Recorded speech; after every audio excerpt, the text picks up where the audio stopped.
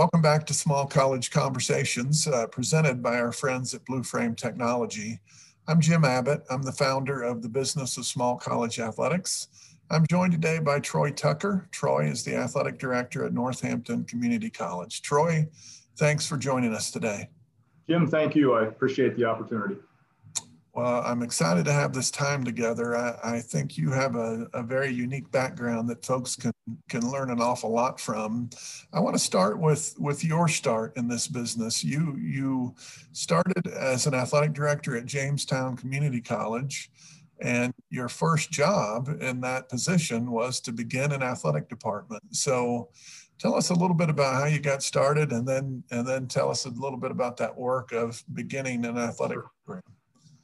Yeah, I think like a lot of people, I went to a very, very small high school, K through 12, one building, 45 students. It was a public school, small country, backwoods up in New York, and went off to college, unsure what I wanted to do, and kind of got into athletics, working at a Division III school there with intramurals and things, which led to graduate school at Springfield College in Massachusetts. And when I graduated from there, this job at Jamestown Community College was posted, and intramurals, athletics, student life, the whole thing. And I'm 23. It's fairly close to home. Where I grew up, and I said, yeah, that's all me. And interviewed for the job, and so in October of '92, took that position. And at that point, the Jamestown I was at was in Cattaraugus County, which is Olean, St. Bonaventure, that part of New York. And they were a branch campus of Jamestown Community College in Jamestown, New York, which is very close to Erie, Pennsylvania, and about 50 miles apart. And at that point, the Olean campus where I was, that's where soccer was hosted. The other sports played in Jamestown. So students could commute the 50 miles each way to practice. So if you were in Jamestown, wanted to play soccer in Olean, you could drive to Olean every day for practice, and vice versa for baseball, softball, and all the sports the main campus offered.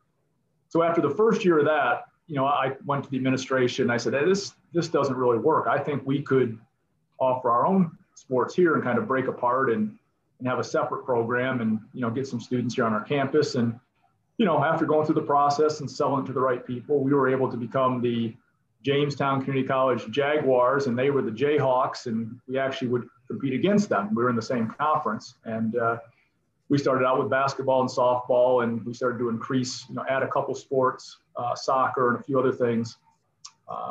But then right after that point, after we got moving, is when I moved on to Uville College in Buffalo. But it was unique, again, doing student life and doing that, and you have to go run student government, and then you're putting on a Valentine's Day dance, and then you're trying to go get ready for a softball game. So but again, you're 23, you think you know everything, and you learned a lot really quick, and I wouldn't change it. I think it makes you who you are today when you get to do all that stuff from the ground up, and it led to a lot of other things down the road. If you or I were a college president right now thinking about athletics, I can't imagine hiring a 23-year-old to try to do that. No, and I think I got lucky, the fact that, one, it wasn't a job back in 1993 that was paying a lot, but it seemed like it was paying a lot to me. It was kind of an unknown branch campus, and I'm not sure how many applicants they got. I mean, I might have been the only one for all I know, but I look back now, and it worked out in my favor, and it really did give me a lot of background and experience that things you still kind of utilize today when you look back, and some things you made mistakes on and people corrected you, and it's something, again, in our day and age now, I don't think none of us probably don't make these mistakes, but again, on the student life side of things, I still remember a faculty member coming to me, and I put up a poster back then. We put up posters because the internet wasn't big, and Christmas dance. And she came to me, and it's the holiday dance, not Christmas. You don't. And so again, you learn. I didn't think twice about it. I wasn't meaning it to be offensive, but again, one of those things, and that stuck with me to today. I still remember that woman, computer science teacher, coming into my office with that poster in her hand, telling me, that's not the right terminology. So, live and learn. Wow. Well, at the stage you and I are at in our career, You know, I don't have stories exactly like that, but I know that I sort of bravely entered into some areas with confidence that was not backed by capability. Uh, Sometimes you just have to believe and do your best and achieve. And I just think that's a pretty remarkable start. You know, you've talked a little bit about the fact that you've been at more than one institution. And so you have been an athletic director actually at 4 different institutions. Talk a little bit about how you try to get started. So when you come into a new position, and I'm going to discount that first one because I think really drinking from the fire hose. But when you start as a new athletic director at a new school, what are the things that you try to do in those early days? Some folks talk about the first 100 days, but you know, what are the immediate areas that you try to get engaged in? And I think it was different at the different places I went to based on where they were with athletics. You know, the first one, as you mentioned, that was a whole different scenario. I moved down to DeUville College, which was a small private school, 4-year up in Buffalo, New York. And athletics was really a novice type thing there. So it was kind of starting that program from scratch as well. And then moving on to Herkimer County Community College, which was a very well-established, very successful junior college program, very large, up in central New York. So again, kind of those things were a little different, but I think the genesis behind the whole process was trying to meet as many people on campus as possible. Obviously, you always hear people talk about listening, and I think that's important, but I wanted to get their perspective on the program. And so maybe at DeUville, it was like, what do you think this program could be? And where maybe at Herkimer, it was more, you know, what's your view of the program? You know, what could it do better? You know, what are some issues in your mind, whether it be from faculty and, you know, student athletes, their actions on campus, things of that nature. So it was just spend a lot of time. You try to find out who the power brokers are, you know, who are the people you want to meet first, who really could have some influence and help you out. And also try to meet some people that maybe are naysayers, you know, and try to see if you can change their mind and bring them on board with your vision and what you have planned for the program and what you think the program could do for the institution. And, you know, I think that's been vital. You know, one of the things, you know, you'll see posts every once in a while, you know, these days on Twitter or someplace, but it's really true. And I remember this from grad school, you know, it was meeting the physical plant guys right off the bat, you know, and making sure you had them and, you know, that they believed in you. And I've always been a believer, Jim, and, you know, I'm a roll up the sleeves, you know, again, I'm a backwoods country person at heart, and to go out and help those guys and do a lot of the work myself. And, you know, I think that really sold a lot of them at those places. When they see you go out and willing to do it as well, they're much more willing to help you. And, you know, I've tried to keep that, you know, kind of as a, you know, one of the main characteristics or things that I've taken with me at all the institutions is, you know, try to go out and be a part of it and not just stand back. And I really believe that that's crucial and critical that those people see that. And I think they're much more willing to drop what they're doing if you really need them in a pinch to come and help you out. That's a great, we could do an entire session about inter-campus relationships. It's interesting to me, you know, there's a lot of education that has to happen when you're a new athletic director. So you're trying to get a feel for your coaches and what their needs are and what their challenges are. And then you're talking to higher administration to understand what their expectations are. For me, I always found it interesting because you might hear from a coach, oh, you don't want to deal with Troy because nobody likes Troy, or Troy doesn't like us. But I always felt as a new person in a leadership position, well, I've got an opportunity to maybe mend that relationship.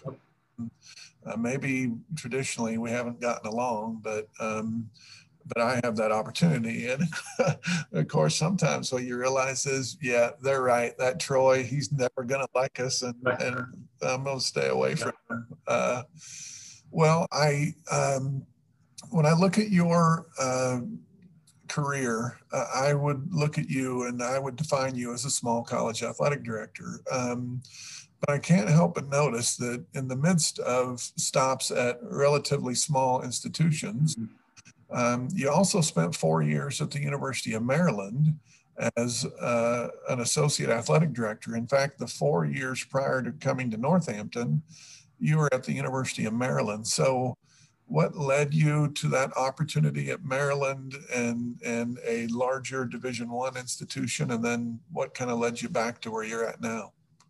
Well, and this story is, again, I've been asked this a lot over the years because, sometimes it doesn't make sense when people see their trajectory and, how did it happen? And, sometimes people get pigeonholed at certain levels and you want to get out. And I tell people all the time, and I don't mean any disrespect when I say this, but I don't think a lot of younger people out there right now in the profession, in grad school or just starting out, have the aspirations as a young professional to be a junior college athletic director. I think, we've all, what do we see on TV? You say, hey, I want to be in the Big East. I want to be in the ACC. I want to be one of those guys that I see on TV. And once you learn more about it, you understand the different levels and how it works and, what the ramifications are at the different levels and the expectations. And again, when I going up through it at those different places, I've been in it about 13 years and I just really wanted to try to break through it, send a lot of applications to different places during the time, whether it be at Jamestown, DUville, Herkimer. And ironically, I was at DUville 96 to 99 and applied for the Herkimer job, but also applied for a job at Maryland at that point. Took the job at Herkimer as the AD and had just gotten married in 98. So we moved to Herkimer and bought a house. I start there. I've been the AD at Herkimer for literally 8 days. And University of Maryland calls. It was actually Rob Mullins, who's the AD at Oregon now, calls me and says, Troy, we'd like to offer you the job at Maryland.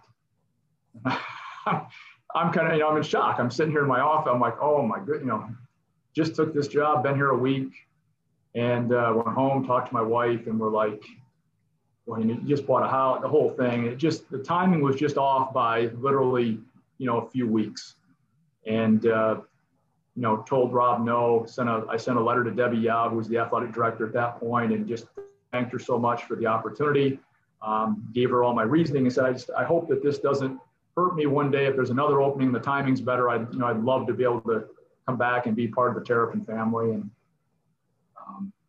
so kind of questioned it for a little while because you're like, is that chance ever going to come again?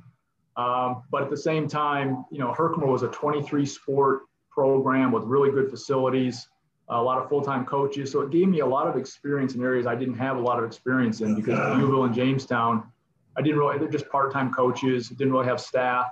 So really had a chance there to really kind of, increase my toolbox, put some more things in there and learn a lot that I probably just didn't know and wouldn't have staying at some of those smaller places. But then 2004, Maryland's got a couple jobs posted and I applied for them again. And, Jim, I know you're huge into networking and, how important that is. And, whether it be through your organization or NACDA or the different things that we've all gone to.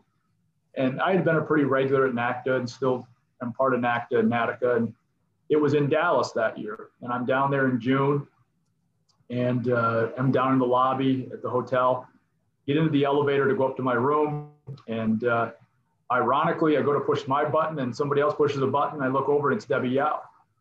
And, and my friend behind me is like nudging me with his elbow because he knows that I've applied at Maryland. And so we go up and I said, Dr. Yao, introduce myself, Troy Tucker. And she, oh, Troy, how have you been? She kind of remembered from years ago. And I said, I just applied for another one of your jobs and, be really interested in working in College Park. And, of course, Debbie's always very busy on the move. And, she gets to her floor and gets out. Great to see you. And she's gone. And we have a couple more floors to go. And my friend, it's the two of us on there and he's like, you blew it.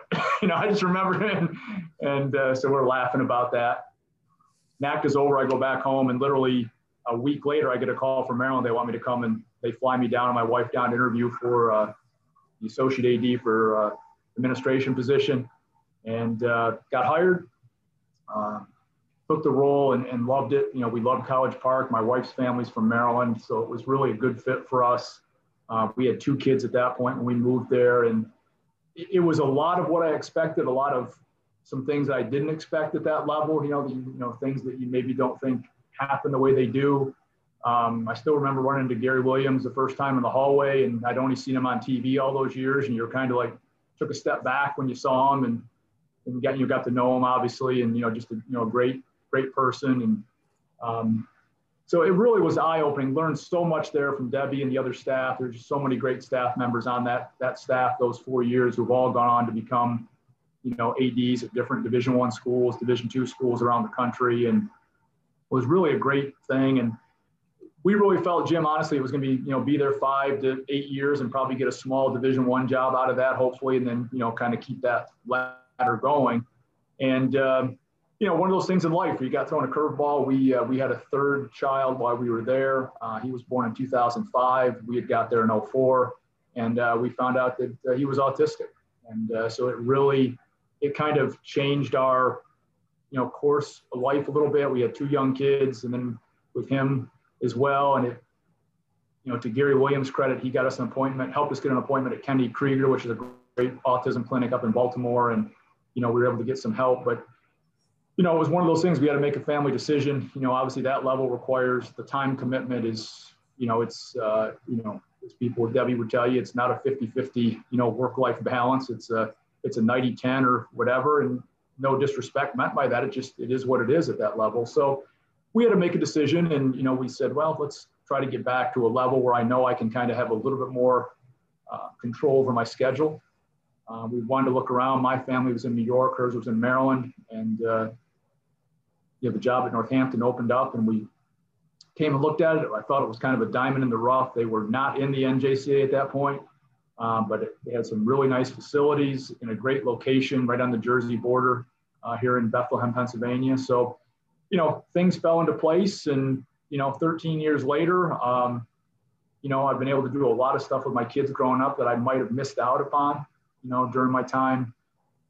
If I was stayed at that level, you don't know for sure, but, things have worked out really well. And so it's, there's always those days you look back and you see some of your colleagues get a Division I job, and you're like, you kind of shrug a little bit, but, it was great. I love the experience. I've stayed in touch with a lot of those guys. I still go back down every year to a game and still have friends there. And, again, wouldn't have changed it. It was the right decision at the time, and, life happened. I hear you. I did not know the answer to that question when I put it together, and I'm thrilled to hear it. We face this with students. So many students kind of have this idea of you got to go Division I. I worked a couple of years in Division I, and sort of similar to you. I mean, I actually got out of athletics for a period of time, and it was based on the happiness of my family. And ultimately, that's a pretty dang important thing. And what we learn in life is that it's not just all easy decisions. But I think that's a great story and a great reminder that if you're not able to take care of the rest of the business in your life, then wherever you're at, it's not going to be a very fulfilling experience. So I appreciate your willingness to share that. That's a great story. It seems to me that you, even though you've moved into a position that wasn't going to require as much of your time, you still have a very full schedule, because I know that you're very actively involved in the NJCAA. You're a Region 19 executive director. You're a member of the NJCAA Board of Regents. And I wonder if you talk a little bit about the work involved in those positions and maybe some of the benefits and hardships, if you will, of being involved on a national level. Yeah, I think a lot of it was, I felt that it would be, one, beneficial for our school because we were new to the NJCAA 13 years ago.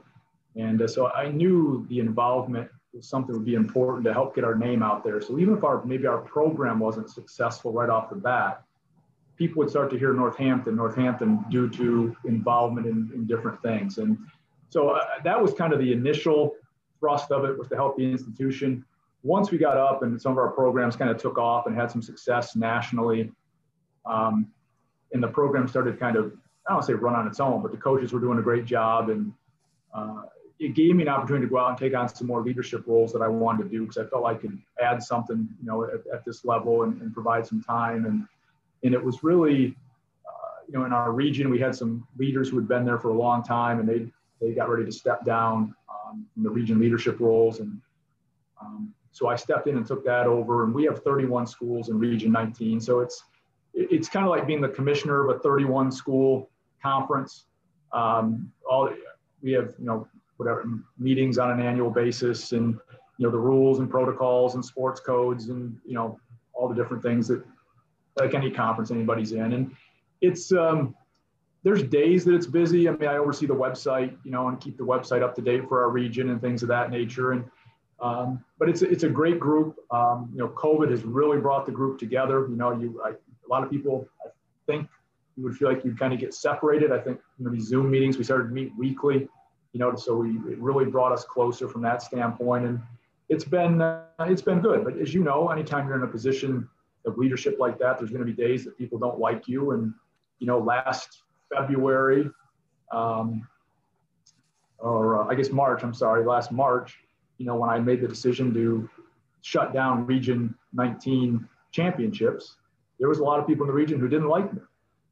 There was also a lot of people that said, thank you for making the decision, because now I don't have to make it. You made it for me. So, but that's part of it. And you take that on, and there's good and bad. And ultimately, as long as you feel like you're, making the decision that's best for the greater good, I think you can sleep at night. And so that's been great. The NJCA part is something I've really cherished as well, to get involved at that level, be one of 37 people in the country that oversee the 520 schools, be able to work with Dr. Parker on a daily, weekly basis, and interact with the cabinet level individuals at the NJCA, and be part of the rules and things of that stature at the NJCA level. So it's been really good. It's been good for our institution. The school's been really supportive of it.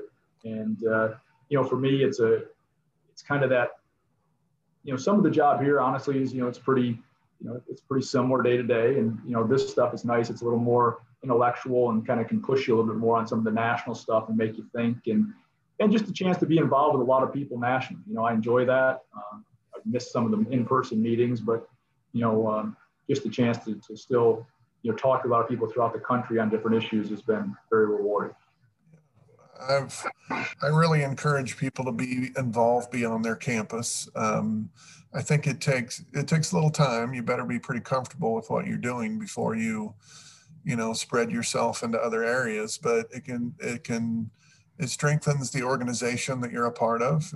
You're aware of issues earlier in the process, and I admire what you're doing. Now I say that, and then I think, well, gosh, this year you were selected as the chairman of the NJCA eligibility committee. And in any year, I would think that would be a challenging position. But this year in particular, with COVID-related issues, granting participation waivers, making decisions on eligibility standards, take us through what this year has been like for you and your committee regarding eligibility. Yeah, when they called me in, I think it was August, maybe end of July, they called and said, we've selected you to be the new chair of eligibility for the NJCAA. And, at first it's kind of overwhelmed. It's like, boy, that's a lot. And you feel like a lot on your shoulders. You don't want to let somebody down. And, you think, like you said, workload and things of that nature. But I've got a really, really good committee. We've dug into it this year. And obviously COVID is really, we haven't had the ability to do some of the things that I'd like to do. We need to dig into our rule book and our eligibility rules, and be able to really look at those and dissect those, and what could we change to help students and help institutions. This year's mainly been exactly what you said. I mean, we granted the year of participation waiver in all of our sports. That took a lot of time and discussion. We have a COVID hardship committee that's dealing right now with students who don't meet our eligibility standards. Schools can send in, a form and documentation, that maybe the student had COVID, or maybe they were taking care of a COVID patient, or maybe they just had internet issues. And, so we're trying to go through all those and try to be as student friendly as possible to get these students eligible to participate. And then even things like just our overall eligibility rules. We have some rules that are pretty black and white. And in order to play, you need to pass 12 credits with a 2.0 in the last semester. As a second year, you need 24 with a 2.0. But we put in what's referred to as the -6. If you were a full-time student in spring of 20, you get a negative. So you can have a -6. So basically, you can have, if you needed 24, you can be at 18 at this point. So again, just accounting for the fact in that semester, students didn't know what they were opting into. This was thrown upon or thrust upon them in March. We did not put that in for fall because you knew what you were kind of signing up for. Though it wasn't great, you knew it was going to be virtual probably for the most part, at least here in the East. So I think we've done a good job trying to protect the students as much as possible and think about their needs. But yeah, it's been a full year. And I said to Dr. Parker the other day and Mick McDaniel, who's the board chair, it's challenging. And I said, I think the other part is that people will never probably remember is it's challenging that we've never as a group got to meet face to face.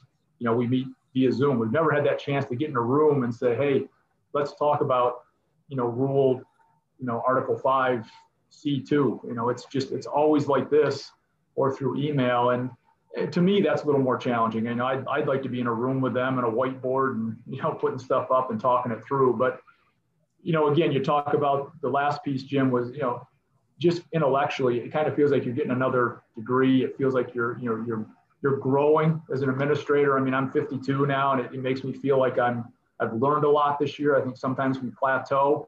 I know, you love to read a lot and we can get out and do things. But I would say that to other people. Take on a challenge that pushes you a little bit. Now, I knew this was going to push me a little bit. I feel really good and comfortable with it now. But at first, you felt a little like that new job, or you felt back like when you're young again. But it's been good. I really enjoyed it. Well, I would imagine it really impacts your perspective because, you have had 20 years of experience or more than 20 years of experience. But then when you join a committee like this and when you chair a committee like this and you see some of these situations that come up and you think, wow, I've done this and I've sort of, your experience shapes your view, and then you're faced with something you've never even contemplated before. Yeah, it definitely. There's some things that happen, and again, I say our level, but I'm sure it happens all over the country. But there's some things that happen here, or things you hear from kids, and you think it can't be true, but it is, and it really does. Change your perspective on things, and you really try to, look at it from a student athlete's perspective and what they're going through, or an institution's perspective. And, we've tried to be as accommodating as possible while yet keeping, the mindset that we want. We need to have rules and regulations, but, just trying to help students get through this and quite honestly, some institutions to make it through this, because this is a challenging time for institutions trying to get through this pandemic. No doubt. Regardless of the level, it's very challenging. So, final question for me, Troy, is maybe a little broader, maybe a little forward-looking, but I want your perspective really on what one or two of the most pressing issues that you think there are out there, specifically as it relates to two-year college athletic departments. I think the one we were just kind of talking about, and I don't like it, but it's real, is I think COVID is, some schools are going to use COVID as the reason to get rid of their athletic department at the two-year level. And I think we're seeing that even at the four-year level, the NAI level, whatever it may be, maybe not athletic programs, but some teams that we've seen go away, and COVID maybe being used as the excuse, and maybe it is. I don't want to mean it's not the reason, but and I just see it at our level that there are some programs that are going away. They saying they're going to shut down for the year, but I have a feeling it's going to be more than that. And we've had some that have closed the doors, and that makes me nervous on our level. What's going to happen with that? State funding. I'm very concerned about that, as I think all levels are. But the community colleges, typically the funding in some states is not probably what it needs to be. The model of the 33 of tuition, state and local funding is probably not in the balance that it needs to be. And I think we're athletics is the thing, as I've always said, when you go sit at that table, and a lot of us, report in a student affairs division, typically at our level, and you sit around that room, and I tell people all the time, look around the room and tell me which department you don't need. I mean, you can't get rid of admissions, you can't get rid of financial aid, I said, but athletics is the one maybe you don't have to have. And I said, so we need to go into that room and sell why we're here. And so, to answer your question, I just think that's the part we need to be able to go in and sell why we're here and get through this pandemic and show our worth. And especially at the Division III level, like I am, we're not giving any scholarships to these student athletes. So these kids are all revenue producers in tuition, and, we have dorms on our school. So, the residence hall students, I mean, we have to show that our income, outweighs, what our expenses are. And I think that's important for all schools to be able to show that, because I think that's going to be a big help if you get called into one of those meetings, to be able to, show the benefit of your program, not just in wins and losses and promotions, but in terms of dollars and cents. I couldn't Troy. I tell you what, I feel like I could talk to you all after. I know that you've mentioned you have 32 inches of snow, so you probably need to get out there and shovel a little bit. I'm grateful to you for taking some time to visit today. Again, I'm grateful to Blue Frame Technology for sponsoring Small College Conversations. And Troy, thanks so much for taking the time to visit with us. No, thank you, Jim. I really appreciate it. And thanks for what you do for all the small colleges around the country.